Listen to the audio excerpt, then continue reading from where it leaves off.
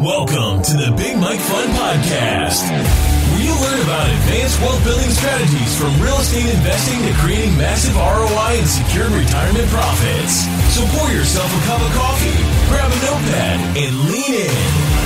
Because Big Mike has got the mic, starting now. Welcome to the Big Mike Fund Podcast. I'm the Big Mike. Mike Zlatnik. And today it is my pleasure and a privilege to welcome back my good friend, Jeremy Roll. Hi, Jeremy. Hey, Mike, how you doing? I'm doing well. It was great to see you at the Best Ever Conference about a month ago. How have you been? I've been well, thank you. Yeah, that was a great conference. Those guys always do a fantastic job. And I've never been to Salt Lake City before, so it's definitely interesting to see. Yeah, it was great. And just for the record, there was your conference before that. There was Intelligent Real Estate Investor, and I was at that conference too. So they were back to back. So it was great. Yeah, we partnered with them. We were basically the first day of their conference, and they had their own conference, and they were just extremely helpful. And hopefully we're going to be back next year. I'm actually speaking to the organizer in a couple of weeks about it. That's great. So let's talk a little bit about what's going on. Right after Best Ever Conference, we had the unfortunate news of two banks collapsing rather quickly. And that triggered a lot of concerns and a lot of flight of capital from the small banks to big banks, and even more money moved from small banks into U.S. Treasuries. So I'm just curious, just your thoughts on the whole situation. It's a very interesting situation. And, now it's been a few weeks, so we don't need to get in all the details. I think most people by now know what's going on because it was so impactful that everyone probably researched it. But what I will say is that if you have not researched what happened in the 80s in a kind of a similar fashion with interest rate increases and stuff, I strongly recommend you take a look at it. People, whenever I say to people, you realize that the probability is that these are not the only bank failures, right? And a lot of people don't really have an opinion on it yet. And I think it's very important to kind of understand what's most likely to come. And from my research back in the 80s, there were over 1,200 bank failures, plus combined with like private funds, private individuals providing capital like shadow banking, over 2,000 companies failed. And so when I see that two banks have failed, they were very important banks and relatively large banks, but this is not the end of it from a probability perspective. It would be highly unlikely that those are the only two banks that are going to go down. So what I think personally is going to happen is that we're going to wake up one day and another bank's going to go down, or a noteworthy one enough that's going to go down that the media is going to cover it. They're going to cover it nationally. And then there's going to be a little more fear, and that's going to happen again. And, it's definitely not the end of it, unfortunately. So we're already seeing now that credit is tightening tremendously, very, very quickly. Banks are very concerned about deposits flight, which is already happening and may continue to happen or get worse if we have more banks fail, which is very likely. And so there seems to be no doubt that lending is going to be much lower in volume and much more stringent in the terms and conditions. And that, as far as real estate investing goes, is going to make it more challenging for sure in the coming months. And there's an argument to be made that that'll either reduce demand on the investor side or reduce prices in order to conform to similar returns that investors are looking for. So we'll have to see how it plays out. Yeah, that's a great commentary. Kind of the natural, logical reaction to what's going on. The smaller banks are forced to increase interest rates to attract more deposits. Obviously, it would be very beneficial to small banks if the FDIC increased the limit. And it's time to do that, right? If they push the limit from $250,000 to $500,000, it'd be a great service for smaller banks. Unfortunately, FDIC, Fed, they serve different purposes. It's kind of a funny. I like to, when we talk about Fed, I just like to talk about the founding of Fed. Founding of Fed was basically representation of the cartel of big banks. Yeah. So they still, in some degree, even though it's a central bank, but they serve interest to the bigger banks, and the bigger banks don't want the FDIC limit lifted because they're too big to fail. That FDIC limit is a lower concern for them. Yeah, and they're seeing flight of capital to them, and the small banks are struggling. They're forced to raise interest rates, which in turn will force them to charge higher rates on the loans and underwrite credit, obviously, way tighter. So it's kind of exactly what you said. Anyway, what do you think is coming? So obviously some more failures of banks. The I was reading the other day, just a quick summary, and I'm sure you have a lot of thoughts on this, that there is about 1.3 trillion rolling over this following in 2025, next 3 years of rolling debt. 1.3 trillion over 3 years, about 400 plus billion per year. I don't think it's all real estate, but it's a mix of real estate combined with some corporate debt. The number is so gigantic.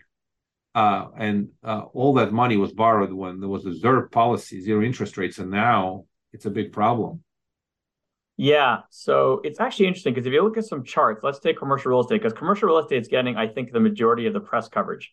And honestly, to an extent, for good reason, office space in some very large cities is just down tremendously as far as demand. Vacancies are way up. Some of these office You're referring buildings, to office, right? Specifically yeah, to office. office for the most part. Some of them are going to have foreclosed. Interestingly, also, is that a lot of suburban offices actually okay. So you really have to kind of segment it and understand what's going on. But if you look at the charts, the amount of debt that was rolling, so it is true, you're going to read that a record amount of debt is rolling. That's true, factually. But it's not that much more than what was rolling last year, right? And so I think it's just making really good headlines. I think the challenge we have is obviously the ability to roll that debt because of everything we just talked about, right? So if everything else, all things being equal, was fine, the fact that we had record amounts of debt rolling wouldn't make the headlines, right? Because it wasn't such a huge difference.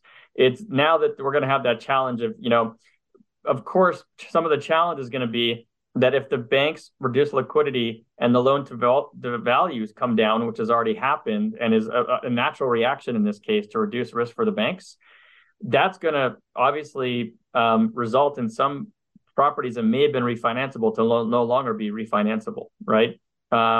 So that's clearly going to be a challenge. I think the writing's already on the wall that that's going to be a challenge. Now, I do want to point one thing out to everybody. It's unbelievable the amount of intervention that the Fed has done since 2008.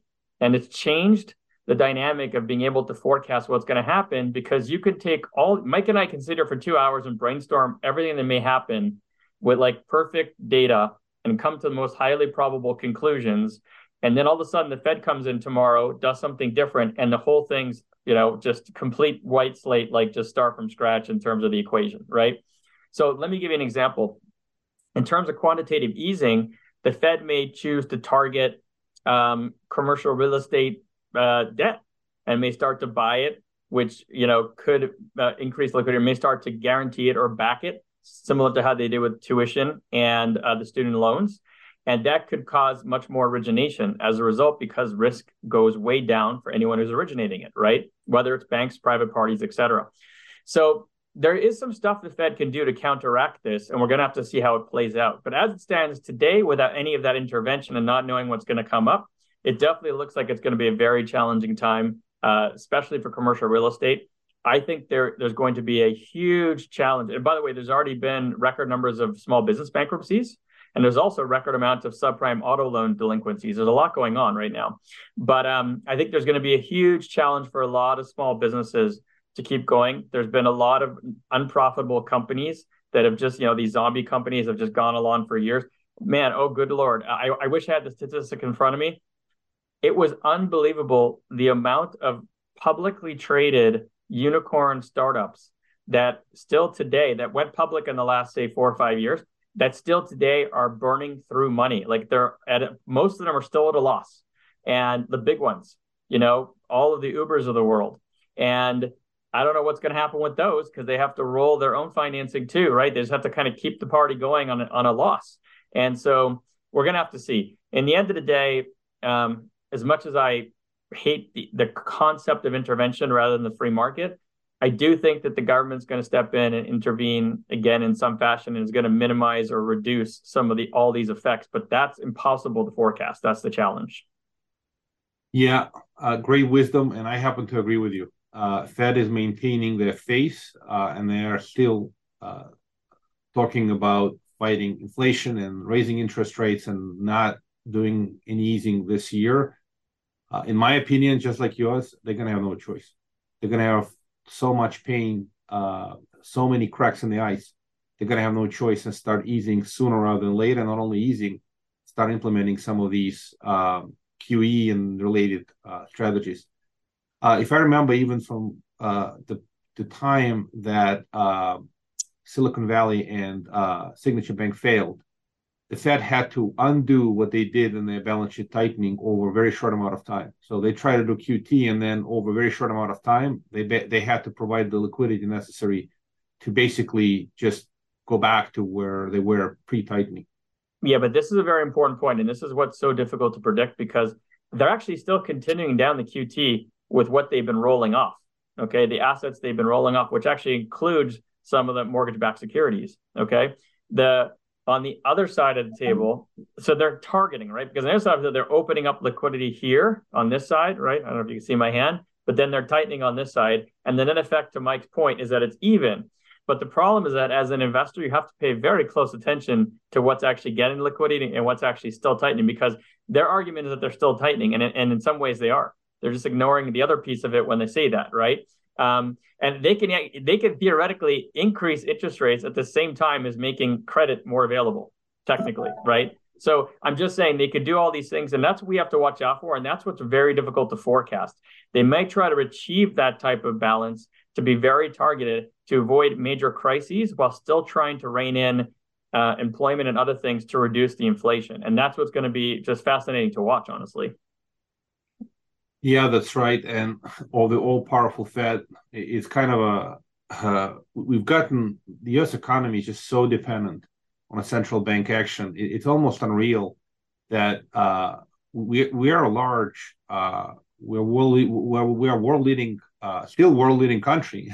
Although over time it looks like China is stepping on our toes, but in the short run we're still the leader, and we're heavily dependent on a small group, fairly small group of academicians, effectively making the decisions where the country is going to go. And it's almost counterintuitive because the capitalism is based on free enterprise. But what Fed is doing is central planning. If you think about it, as much as the policy is the central plan. I mean, it is a plan, and then executing on it. And the problem with that is at times they don't know. They literally don't know what's going to happen, and they're forced to take action, and they're moving, they're pushing buttons and pulling levers that are of gigantic proportion, and they can put economy in a terrible downspin before they realize it. And it's unfortunate that we have to be sort of so much dependent on intervention of Fed to solve problems, and it seems to be getting bigger and bigger with every cycle of problems. That's exactly right. And so why that's so challenging. So how that impacts me as a full-time investor, passive investor, is that I used to be able to take past history and kind of try to apply probabilities of what was going to happen in the future, assuming very little or no intervention, a long time ago.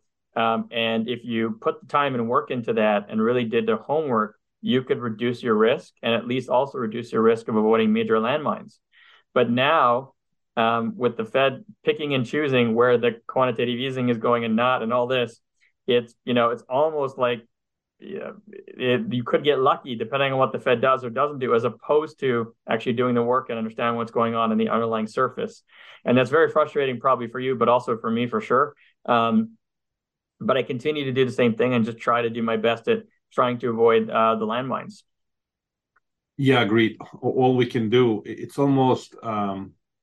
as we're trying to provide market updates, it's becoming more and more challenging. What we do know, it's data dependent, and data is in arrears, right? That's pretty clear. Two, they're almost done tightening, at least on the surface, right? And then whether they're going to ease or not, that's speculative. But the only thing that we can predict is sort of a short duration rates. It's very difficult to predict what's going to happen with long duration rate.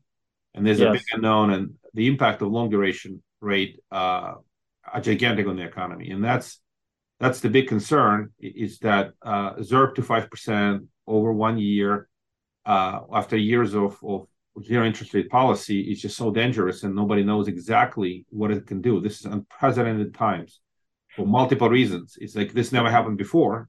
number one. Number two, the Fed response is highly unknown, very difficult to predict. The risk light is on, it's getting redder, kind of brighter and brighter. And what do investors do? And that's why a lot of people are sitting on sidelines and just waiting for something really exciting to happen, but it's unclear what it is. Yeah, I think it's also fascinating watching the stock market, even though I don't invest in it. I haven't since 2007.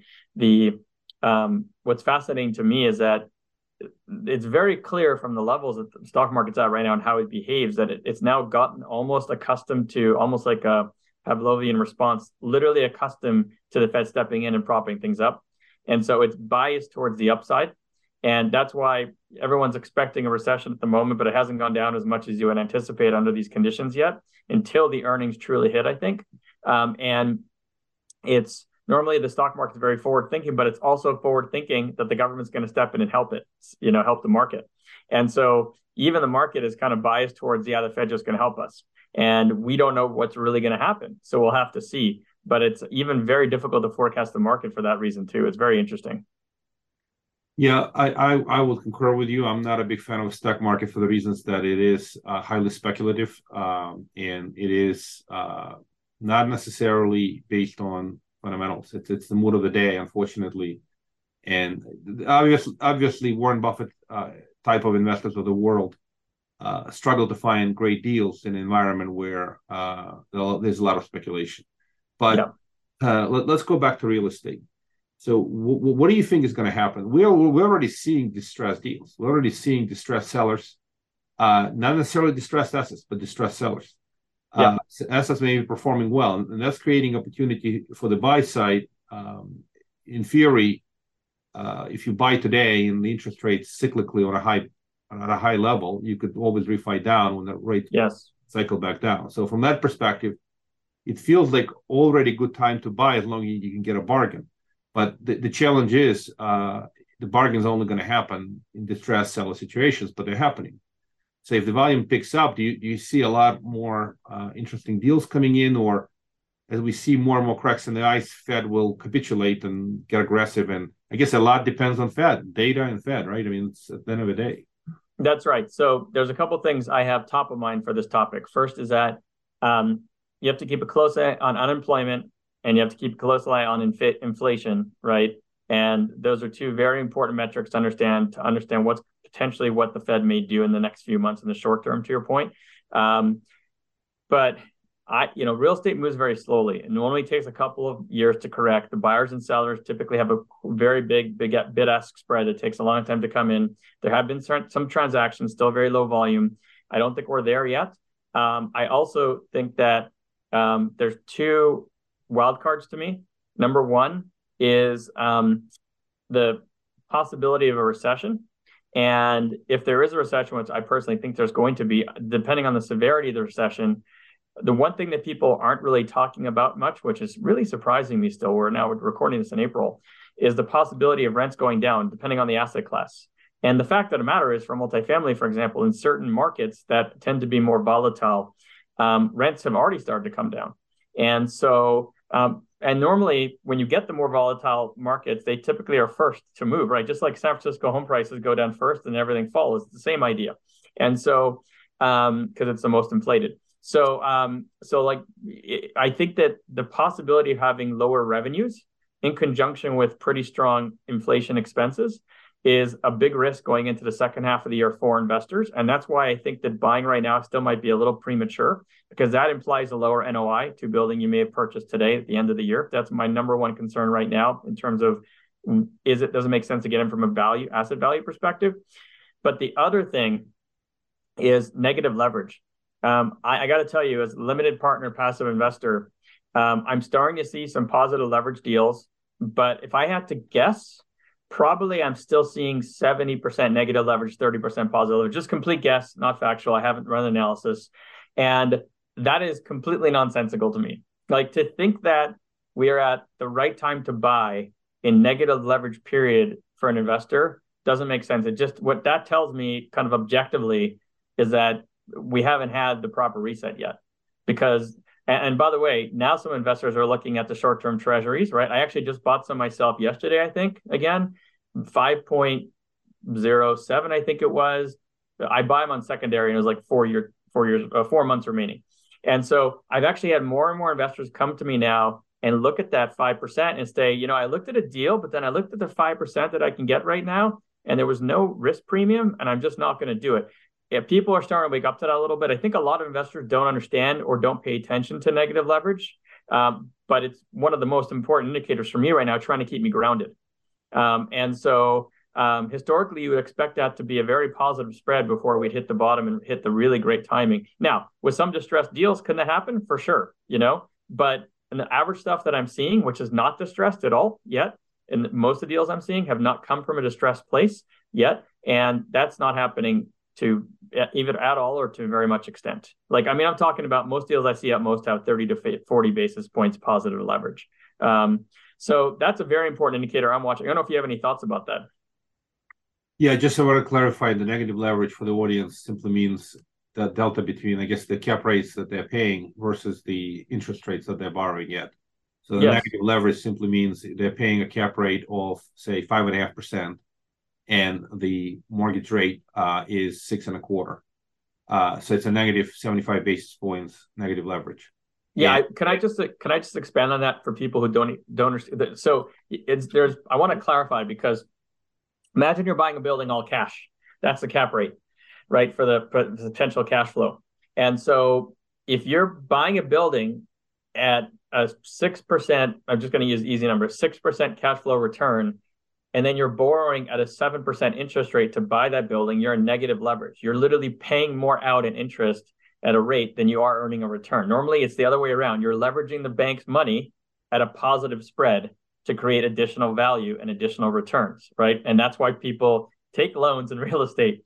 But when you see everything happening at negative leverage, like it had been for the past year or two, for the most part, and currently still is today for majority of what I'm seeing, that tells me that we're not at the reset of a cycle yet. Agreed. Totally agreed that people are paying too much for these assets. Ultimately, the price needs to come down to create positive leverage, right? Either the interest rates have to cycle back down, or the prices have to cycle back down. So, or both in some way. Yeah. And to be fair, if interest rates go down a lot, that could create the positive leverage, right? It could be one of the levers that causes it. It doesn't necessarily have to be price. But as we stand today, it's just very tough to jump into a negative leverage scenario, which is the majority of scenarios I'm seeing. Well, one thing that these high interest rates are doing there, certainly hurting employment, especially in the real estate market. I had a discussion with a friend. He's a broker in LA, and he said they have no inventory, no product. He has nothing to list. He's got basically people don't want to sell because they can't buy, because the interest rates on a buy are much higher than if they sell the existing property.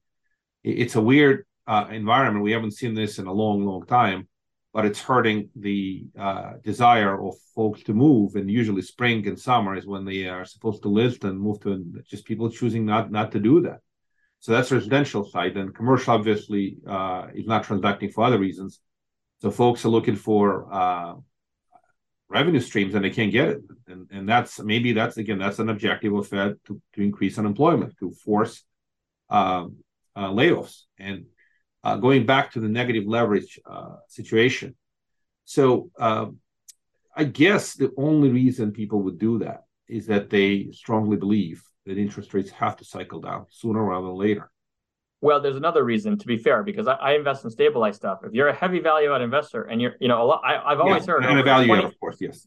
In over 20 years of investing, I cannot tell you the number of times I've heard someone say, I don't even care what I'm paying because I'm going to increase the rents $3 tomorrow. That's the market rate, right? I mean, I'm using exaggeration. And then they don't care about the cap rate as much. That actually may make sense for them, but it's more speculation, like we talked about. And I personally think the wrong time to speculate for a slew of reasons is in the middle of a cycle reset at the end of a cycle, right? That's from a risk perspective. So that's what's challenging about that. But there are two reasons. There's that reason and what you mentioned about interest rates coming down. And by the way, I think it's reasonable for people to expect interest rates to come down over time, and possibly even in the medium term, I would call it, past the next year or so. So I think that's a reasonable assumption. I also think you made a very important point towards the beginning of this podcast, which is that, buying at the high of interest rates is always helpful, right? Because you can, depending on the flexibility of your loan and the terms, you can refi into a lower rate later on. When you buy at a high interest rate, you're buying at a low price typically, right? So you don't want to do the opposite. So from that perspective, timing could make sense. But from these other indicators, it also makes sense to wait unless you find, of course, as we both know, there's always really unique deals out there. And that still makes sense at any time, really. Yeah, thank you, Jeremy, for clarifying. The value add deals are uniquely different if you are somehow dealing in an environment where rents are well below the market, or you have other value add opportunities where you can increase rents by virtue of forced appreciation work. So that's a separate discussion, but you're absolutely right. Yeah. So again, we're kind of running out of time, but any final thoughts? So parking cash in treasuries is an obvious no-brainer right now. It's to the point where we actually bank with Signature Bank. And Signature Bank failed. So they've been taken over FDIC since they've been sold. And now there's a new owner, and that's wonderful. But we're now vividly aware that we got to move the money out of accounts where you have $250,000 limit. So treasuries is an obvious choice, right? You just park the money in treasuries through a brokerage account, and you have that safety. So that's an obvious solution. We're executing, a lot of people are executing that. Beyond that, obviously looking at these really, really great distressed opportunities when they surface, just sitting ready with ammunition, loaded gun, ideally. And if you see a great deal, should be ready to go. Yeah. What else can folks do? Or there's really nothing else. It's just it's that time where the cash may be more valuable than the assets if the assets are falling down in price, in essence, right? Yes, and so there's one more thing you can do, but it's a whole different discussion for a different day, which is you can invest in a type of business, not necessarily real estate, where you don't have to worry about the asset prices decreasing, and that hopefully that you believe has a good probability of doing well during a recession. And so I'm just going to give a very quick example because I'm doing this, and I just made an investment last month, which is I've been investing in ATM machines that have surcharge fees when people use them, the private ones, since 2008. I went through the last recession pretty well with those machines, expecting to go through pretty well again this time. And those things are literally computers. They're like a bill feeder, a screen, a keypad, a case. They depreciate to almost zero. Like the residual value, the actual liquidation value in several years is almost zero. So I don't care if that is worth less more quickly. I care about the predictability of the transactions and the predictability of the cash flow and recouping my initial investment and making a profit, right? So in that case, I can look at stuff like that where I don't have to worry about the asset value.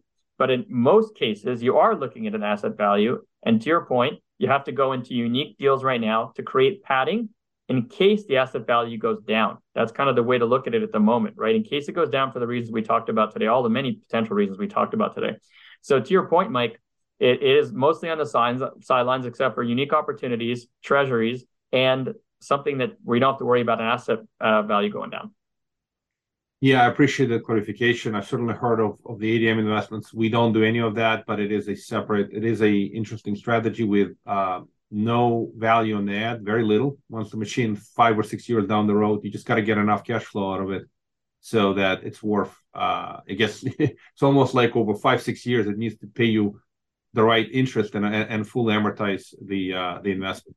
That's exactly right. And I was just using that because I'm familiar with, because I've been investing in 15 years, so I'm familiar with it. But there are probably other types of similar investments where you don't have to worry about the asset prices depreciating. And that is the key, because as everyone's heard here, you and I are both concerned about asset values going down due to distress and for the other reasons we talked about, which will create opportunities that are worth jumping on. But I think that the opportunities are going to be more plentiful going further into the second half of this year and likely next year.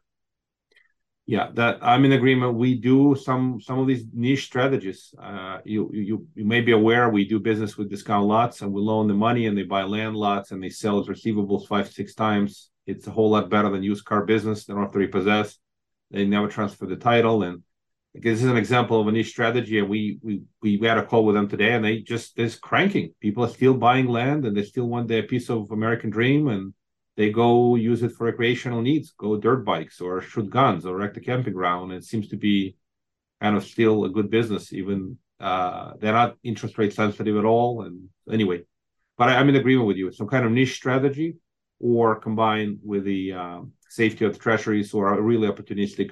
We have an interesting deal coming up in the shopping plaza space where a distressed REIT publicly traded REIT has to sell. And we're working with the operator who's locked it up at a great price. And it's almost amazing. That whole sector is a bit disliked. But Yes. the fact that they're not building them anymore, the new supply is not coming forward. So if you get a great location, great asset, then you can value add, lease up empty space and sell out parcels, you could get phenomenal cash flows and great returns. But it's a very niche business. And like you said, it's a niche strategy not a lot of people are doing. And if you're going to talk to somebody, hey, why would you want to buy a shopping plaza going into potential recession? Well, because if they're well located, what's really amazing and fascinating is that people still prefer brick and mortar over e-commerce. And what's also really amazing, some of the e-commerce operators moved forward and opened brick and mortar because they're more profitable than the e-commerce. The returns and everything else, they don't make as much money. It's almost amazing how e-commerce bit off a market share, but they're not doing it profitably. And they won the brick and mortar operation together with a mobile app combined with the e-commerce website to all work together to get more consumer dollars flowing into their brand. Yeah, I want to say I've invested in many retail strip centers. I'm currently still invested in many realtors over the past 20 plus years. And the key to that at this timing, well, there's a lot of different keys, but one of the keys is that certain tenants do really well during a downturn and some of them don't do well at all during it. So just a very quick examples, furniture stores typically don't do well during an economic downturn. It's usually not a need. People won't be moving as much necessarily, and they certainly won't be looking to buy fancy furniture as much. So that's just an easy example, right? Big capital expenditure.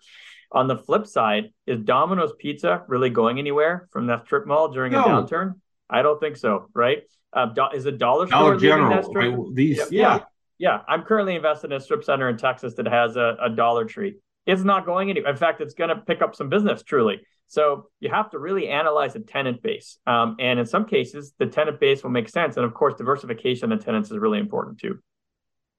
Yeah, I appreciate that commentary. Exactly correct. That is, it's almost like this. When COVID hit, the two worst asset classes look like, well, there are three of them. And one was office, right? People stopped going to the office. But office didn't feel like it was going to suffer as much because the leases were still being paid. Then you had hospitality. People stopped traveling. So for a while, hospitality looked absolutely horrible. And then the shopping plazas, too, people started ordering everything delivered, right? But the shopping plazas survived because they had long-term leases. They had quality tenants. Things reopened. People still went shopping. But the one sector that didn't really recover is office. Hospitality is doing well, especially well-located hospitality. And the shopping plazas are doing well. And if people do still go buy their goods and services, the haircut places, the nail salons, they're not going away. And in the recession, you still need to cut your hair, whether you like it or not. Exactly. Yeah.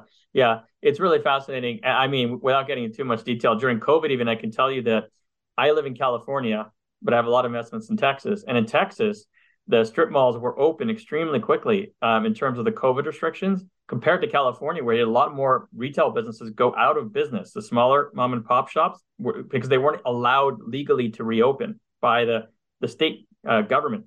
Whereas in Texas, the revenue levels didn't really, I mean, they missed a bit of a beat, but compared to California, completely different. So location could be very important too, just from that perspective. I know that's kind of a bit of a unicorn situation, so to speak, but it was fascinating watching that too. Yeah, I mean, that's the truth. Even in this environment, I'm in New York. It's a very similar story. It was not only that, it got a little ridiculous when you couldn't go to a restaurant without the proof of COVID vaccination. It was Right. Some of these rules were just so crazy. And anyway, the big cities, the big states, mostly blue, obviously, have had centralized controls, centralized almost authoritarian rulemaking, and many of these rules were not. They proved to be completely wrong. It's to the point where, I don't know if you remember this. We're getting off a tangent. We got to wrap up. But we have the disgraced Governor Cuomo of New York, who was teaching people like he was the Tsar of New York. He was literally teaching people what to do, what not to do, everything else. While he collapsed. I mean, he for all other bad things that he has done. But when a politician or a government figure starts teaching people how to live their lives, that is a danger zone. They have no moral authority, no actual the intelligence to do that.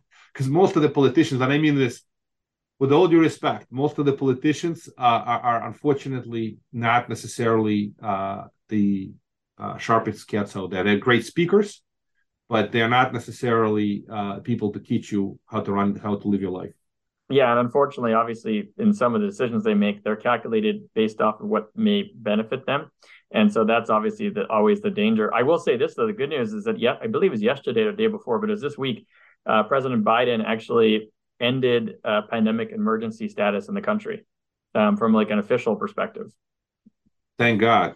The pandemic was over. Well, it's not, not completely over, but this pandemic, and I have to say this, I don't know if you ever watched a movie called Outbreak. And I haven't, no. It's an old movie, but with Dustin Hoffman. And it was an outbreak where people literally, everyone who got infected was dying. Right? If it was like this, yes, that'd be legitimately reasons to shut down the country. But we were not dying the way. So it was treated as if it was like an outbreak with everyone who gets sick, like a in the Middle Ages, what was it called? Black Death. The plague. Yeah. Plague. Pretty much if you got it, you had a very high probability of dying. COVID was, for all people, it was a big risk, but not for everyone, obviously. So yeah. Anyway, Jeremy, thank you. A lot of great wisdom. Appreciate you always. Love this conversation to continue. We need to do another episode soon enough, but this one we got to wrap up because we're past the time. Sounds good. Well, thank you for those of you who are still listening here. We appreciate it. Hopefully it was just helpful for your listeners. Thank you kindly. And as always, how would folks get a hold of you? How would they reach out if they want to? Oh, yeah, sure. Yeah. Anyone is welcome to reach out to me. Happy to help anyone any way I can. My email is the easiest way to reach me, which is jroll, JROLL, @Roll Investments, ROLL Investments with an S.com. So jroll@rollinvestments.com. Thank you, Jeremy. Yeah, thanks again for having me on. Hopefully this is helpful for those who were listening.